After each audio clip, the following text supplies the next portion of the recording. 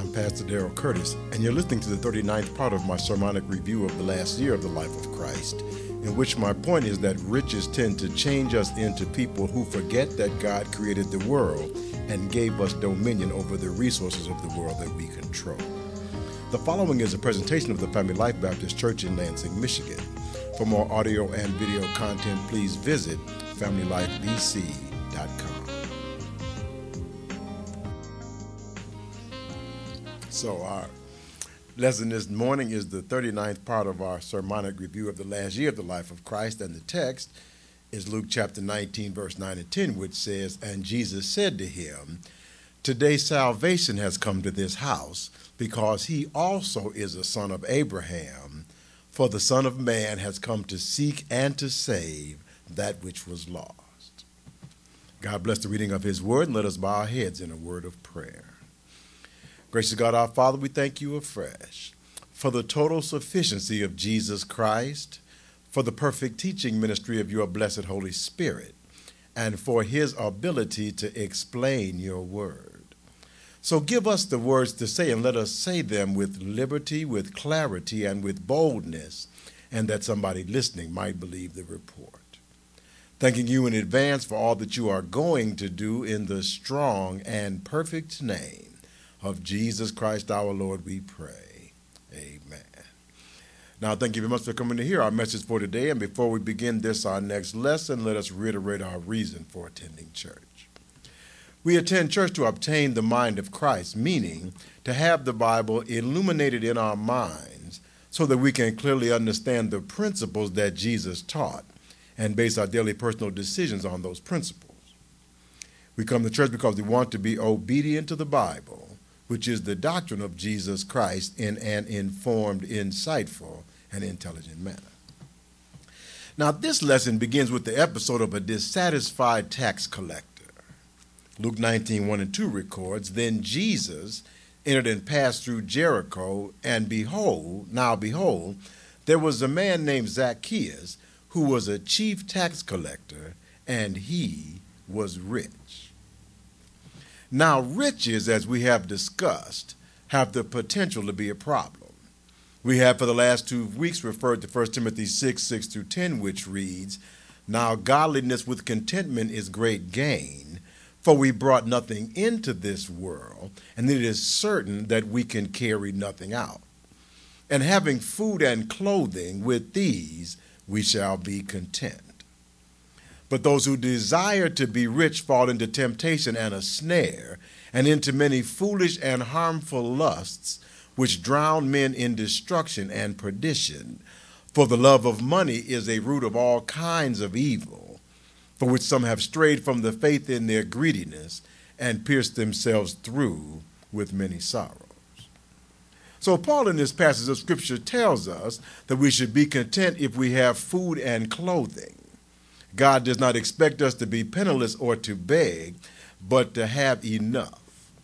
The Lord tells Israel of the provisions that he made for them in the promised land, as he speaks to them in Deuteronomy 28, 9, 11 through 13, which says, "The Lord will establish you as a holy people to himself, just as he has sworn to you, if you keep the commandments of the Lord your God and walk in his ways. And the Lord will grant you plenty of goods in the fruit of your body, in the increase of your livestock, and in the produce of your ground, in the Lord of which the land swore to your fathers to give you. The Lord will open to you his good treasure, the heavens, to give rain to your land in its season, and to bless all the work of your hand. You shall lend to many nations, but you shall not borrow. And the Lord will make you the head and not the tail. You shall be above only and not be beneath, if you heed the commandments of the Lord your God, which I command you today, and are careful to observe them." So God planned for the Israelites to live in abundance, but God also recognized that the abundant resources would not be equally distributed. He says in Deuteronomy 15, 1 and 2, "At the end of every 7 years, you shall grant a release of debts. And this is the form of the release. every creditor who has lent anything to his neighbor shall release it. He shall not require it of his neighbor or his brother, because it is called the Lord's release. And God defines the conditions of extending credit in Israel in Deuteronomy 15, verse 7, 8, and 11, which says, if there is among you a poor man of your brethren within any of the gates of your land which the Lord your God has given you, you shall not harden your heart nor shut your hand from your poor brother, but you shall open your hand wide to him and willingly lend him sufficient for his need, whatever he needs. For the poor will never cease from the land. Therefore I command you, saying, you shall open your hand wide to your brother, to your poor and your needy in your land. So although God declares that he is creating a land of great abundance for Israel, God also declares that in this promised land, which is flowing with milk and honey, there will always be poor people.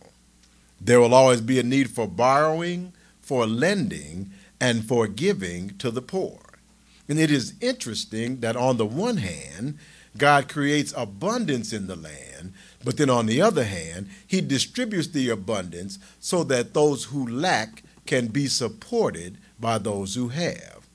Of course, it looks to me as though this uneven distribution of income may to some degree be a test.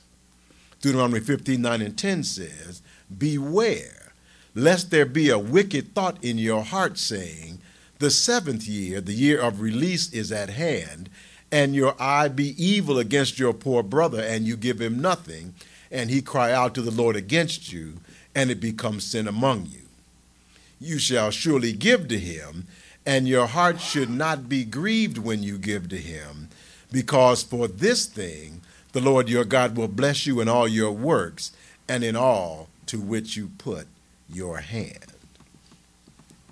If an Israel lent to his poor brother in the 6th or 7th year, it was very likely that the poor brother would not have to pay him back because of the year of the release. But God made it clear that the Israelite must lend anyway, because the resources that he was lending were not actually his, but God's. And you may remember from our previous study that Genesis teaches us that we have dominion over the world. And these passages of Scripture in Deuteronomy teach us that part of our dominion is to rectify the unequal distribution of resources in the world in order to make sure that everyone has enough and that no one starves. One of the temptations and snares of riches, of which Paul speaks in 1 Timothy 6, is loving money, which means to hoard resources, to collect them not for God's purpose, but simply to have the resources. This is contrary to the law of God, and God is not pleased with us when we do that, as Jesus tells us in Luke chapter 12, verse 16 through 21, which says, then Jesus spoke a parable to them, saying, the ground of a certain rich man yielded plentifully, and he thought within himself, saying, what shall I do, since I have no room to store my crops? So he said, I will do this.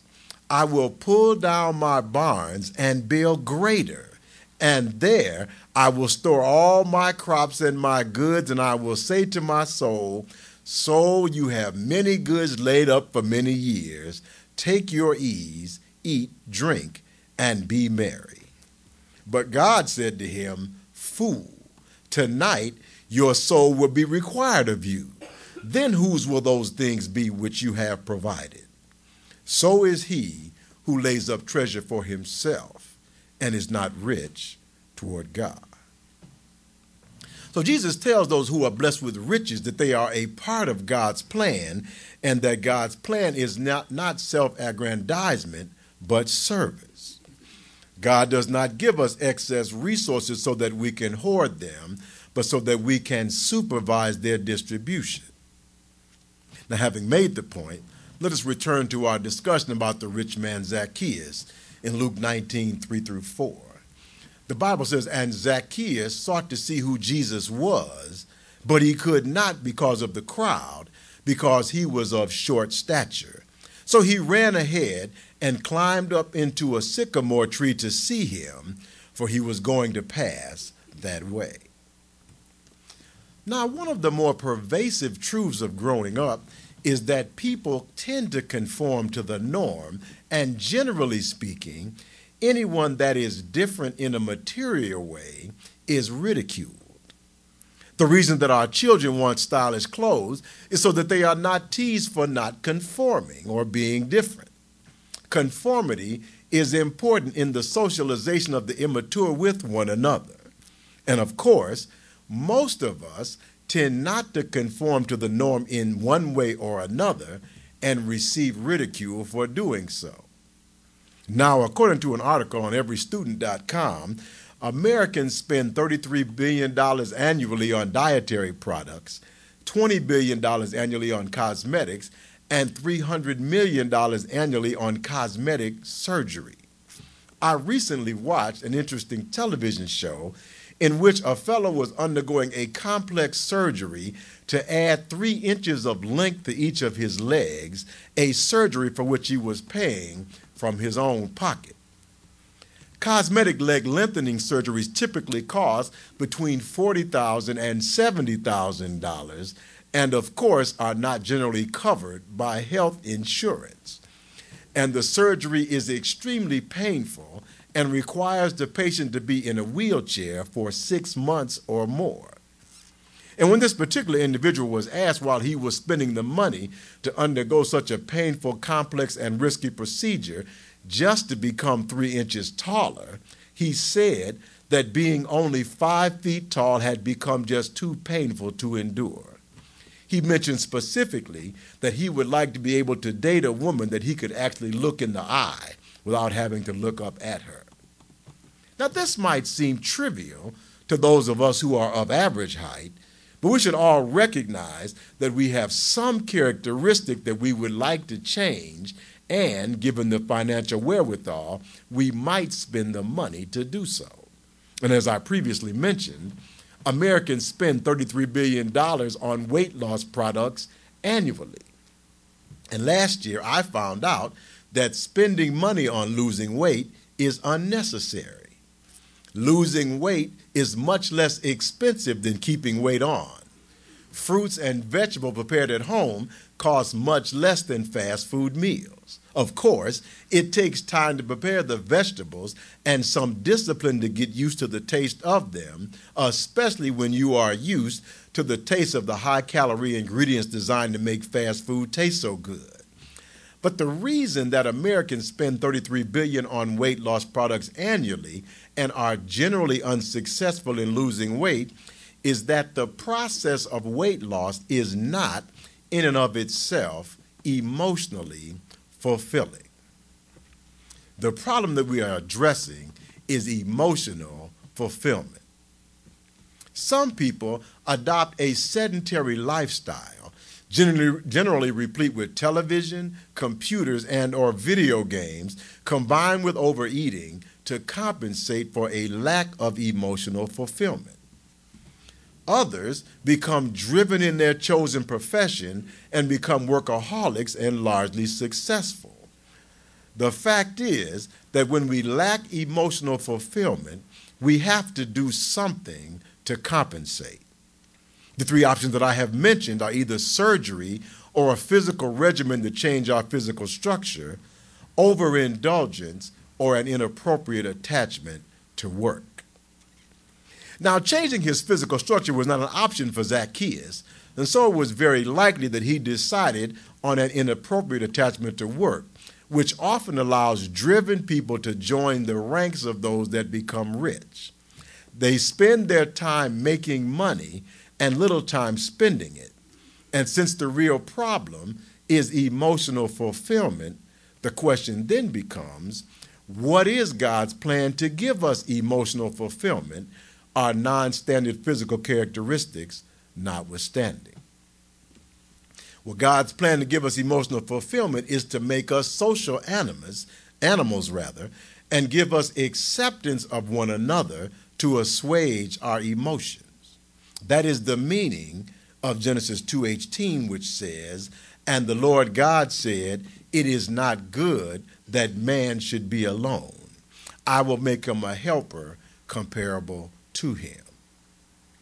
Now, it is obvious from the characteristics of the woman that God created that man's need for help did not include a need for increased physical strength.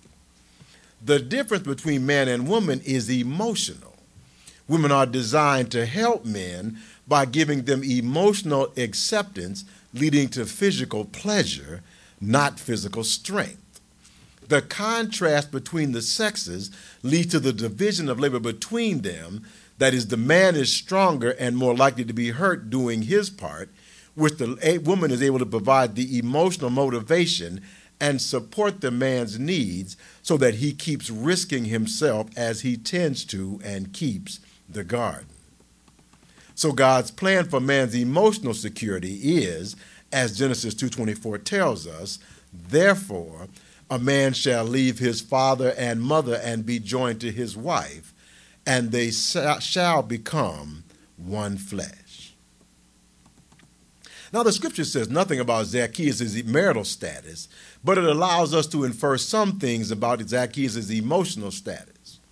First of all, the mention of Zacchaeus' lack of height leads us to infer that he has a deficiency in his emotional state. Secondly, the fact that Zacchaeus is a rich tax collector allows us to infer that being emotionally abused about his height may have made him a more tenacious tax collector against those that taunted him, even to the point of collection with no mercy, which might have accounted for his status as a rich man. Finally, the Bible shows us the disdain in which Zacchaeus' peers held him.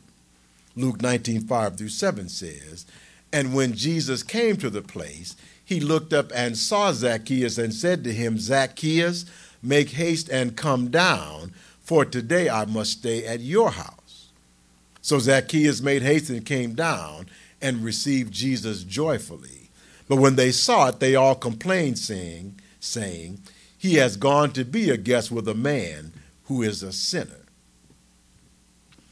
Now, Zacchaeus is a short sinner who is hated because he collects taxes, but he knows with whom he needs to meet to relieve his emotional trauma. He climbs the tree to get the attention of Jesus, and Jesus acknowledges Zacchaeus because Jesus has come as a healer to heal all things. Zacchaeus is short, but he knows the healing power that Jesus has and seeks Jesus out to heal his emotional pain. But Zacchaeus knew that even though we may have circumstances that lead us to emotional pain, we cannot wallow in our emotional pain, but we have to do something about it on our own.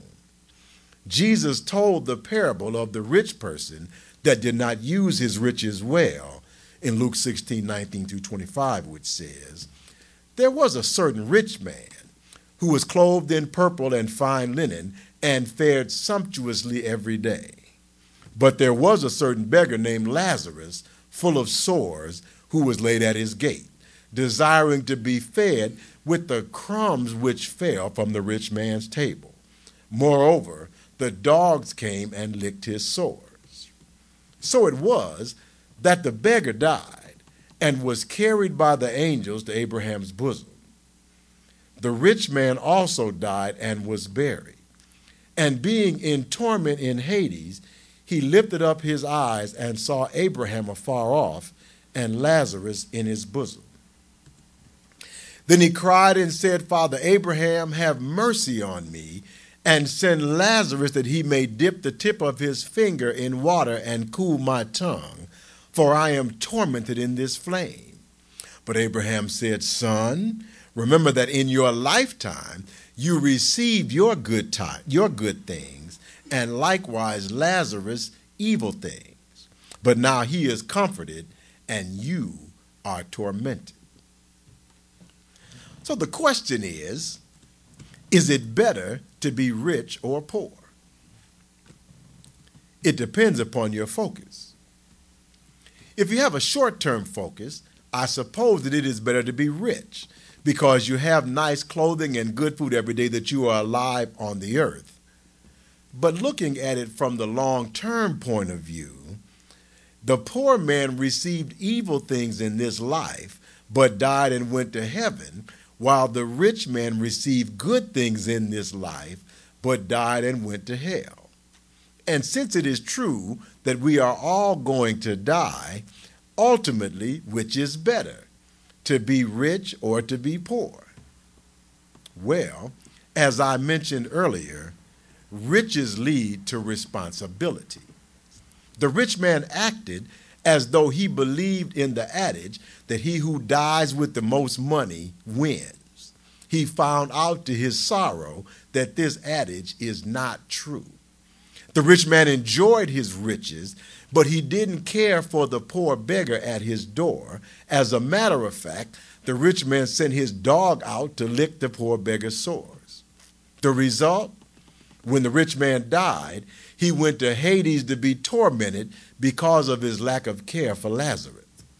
Zacchaeus has heard the parable and is not about to make that mistake. In Luke 19:8, then Zacchaeus stood and said to the Lord, Lord, look, I give half my goods to the poor, and if I have taken anything from anyone by false accusation, I restore fourfold. Now, it may be that Lazarus can give half his fortune and still be rich, but the fact is that he is willing to give away that which he has acquired, and it means that he has developed the mind of Christ, as Jesus discussed in Matthew 20, verse 25 through 28, which says, Then Jesus called them to himself and said, You know that the rulers of the Gentiles lord it over them, and those who are great exercise authority over them, yet it shall not be so among you. For whoever desires to become great among you, let him be your servant. And whoever desires to be first among you, let him be your slave, just as the Son of Man did not come to be served, but to serve, and to give his life a ransom for many. Zacchaeus, the short, driven, emotionally challenged tax collector, had been converted by the attention of Jesus into a man that is willing to give rather than just take. Zacchaeus needed a healing, not a physical healing, but an emotional one, and the interaction and acceptance of Jesus Christ was sufficient to heal the hurt in Zacchaeus, which we know because Zacchaeus was ready to give, to part with his riches, and to become Christ-like. So, is it better to be rich or to be poor?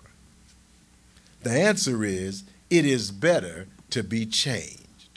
Although Lazarus was rich before he met Jesus, he did not feel very kindly disposed toward those that ridiculed him because of his lack of stature, nor did he cherish his relationship with those from whom he collected taxes. Now, I don't know whether Lazarus had a wife to accept him and make him feel better, but I do know that when Lazarus experienced the acceptance of Jesus Christ, his perspective changed and he developed the love of God for his fellow man. Lazarus avoided the fate of the rich man that failed to tend to the beggar at his door, as Jesus tells us in our text in Luke chapter 19, 9 and 10. And Jesus said to him, Today salvation has come to this house, because he also is a son of Abraham, for the Son of Man has come to seek and to save that which was lost. The issue is not the amount of money that you have. Rich people and poor people alike can go to heaven. But our focus on the riches that we possess and the fact that we see them as ours has the tendency to change us emotionally into people that judge other people harshly and feel it necessary to evaluate their worthiness to decide whether or not we will help them. Riches tend to change us into people who forget that God created the world and gave us the dominion over the resources of the world that we control by his grace rather than because of our abilities or worthiness. even as he gave the man and the woman in the garden control over the fruit of the trees, although they ultimately proved to be sinners. The Holy Spirit teaches us through the administration of the Apostle John in 1 John 3:17, but whoever has this world's good and sees his brother in need and shuts up his heart from him, how does the love of God abide in him? But suppose your brother in need doesn't deserve your help. Well, is that your call to make? Paul describes our interdependence with one another in Romans chapter 12, verses 3 through 8, which says, "For I say, through the grace given to me, to everyone who is among you, not to think of himself more highly than he ought to think, but to think soberly, as God has dealt to each one a measure of faith. For as we have many members in one body, but all the members do not have the same function, so we, being many, are one body in Christ, and individually members of one another. Having then gifts differing according to the grace that is given to us, let us use them. If prophecy, let us prophesy in proportion to our faith. Or ministry, let us use it in our ministry. He who teaches, in teaching.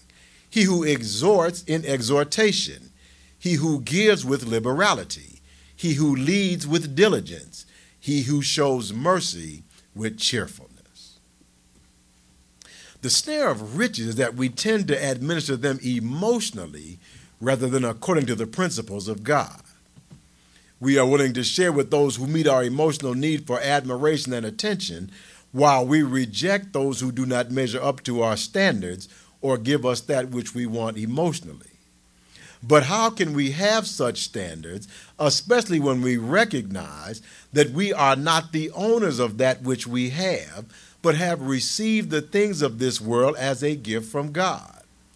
Jesus tells us in Matthew 5:43 through 48, "You have heard that it was said, 'You shall love your neighbor and hate your enemy.' But I say to you, love your enemies. Bless those who curse you. Do good to those who hate you, and pray for those who spitefully use you and persecute you, that you may be sons of your Father in heaven. For he makes his sun rise on the evil and on the good, and sends rain on the just and on the unjust. For if you love those who love you, what reward have you?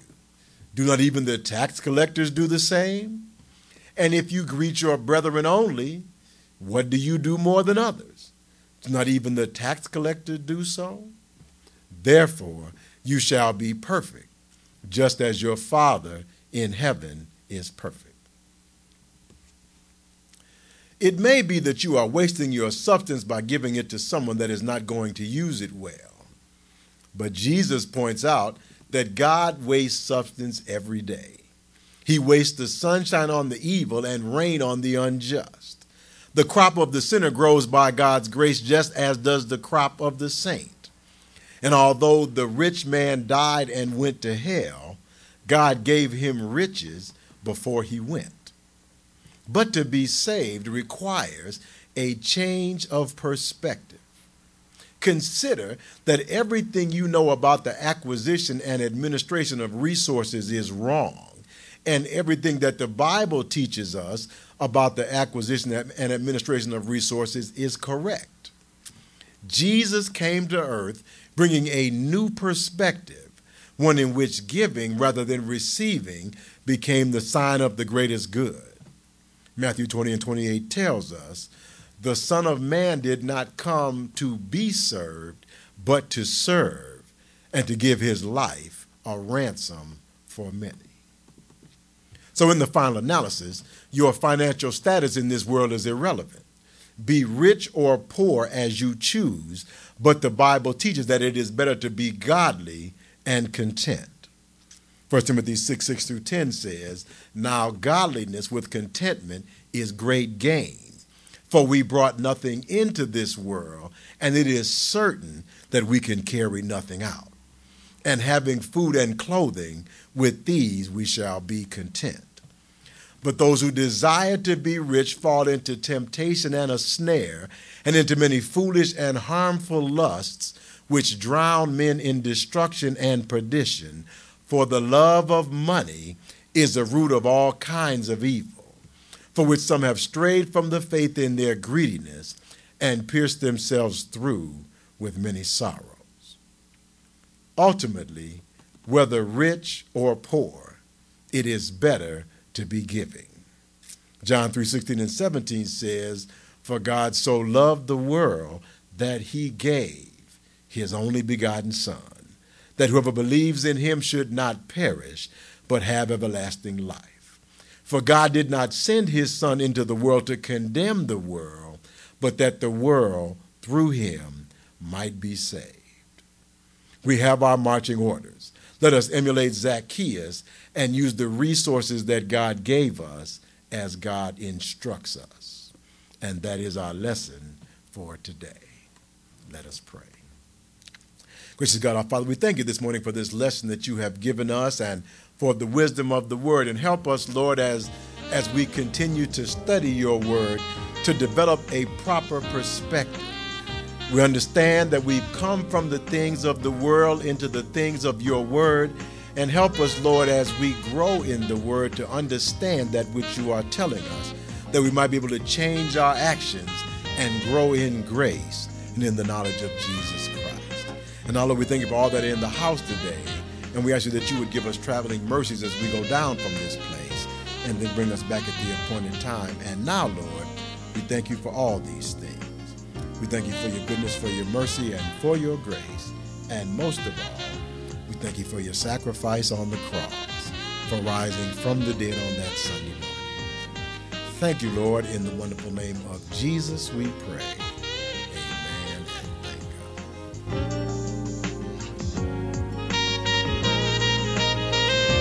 God. Thank you for listening. We hope you were blessed by this presentation. For more audio and video content, please visit FamilyLifeBC.com.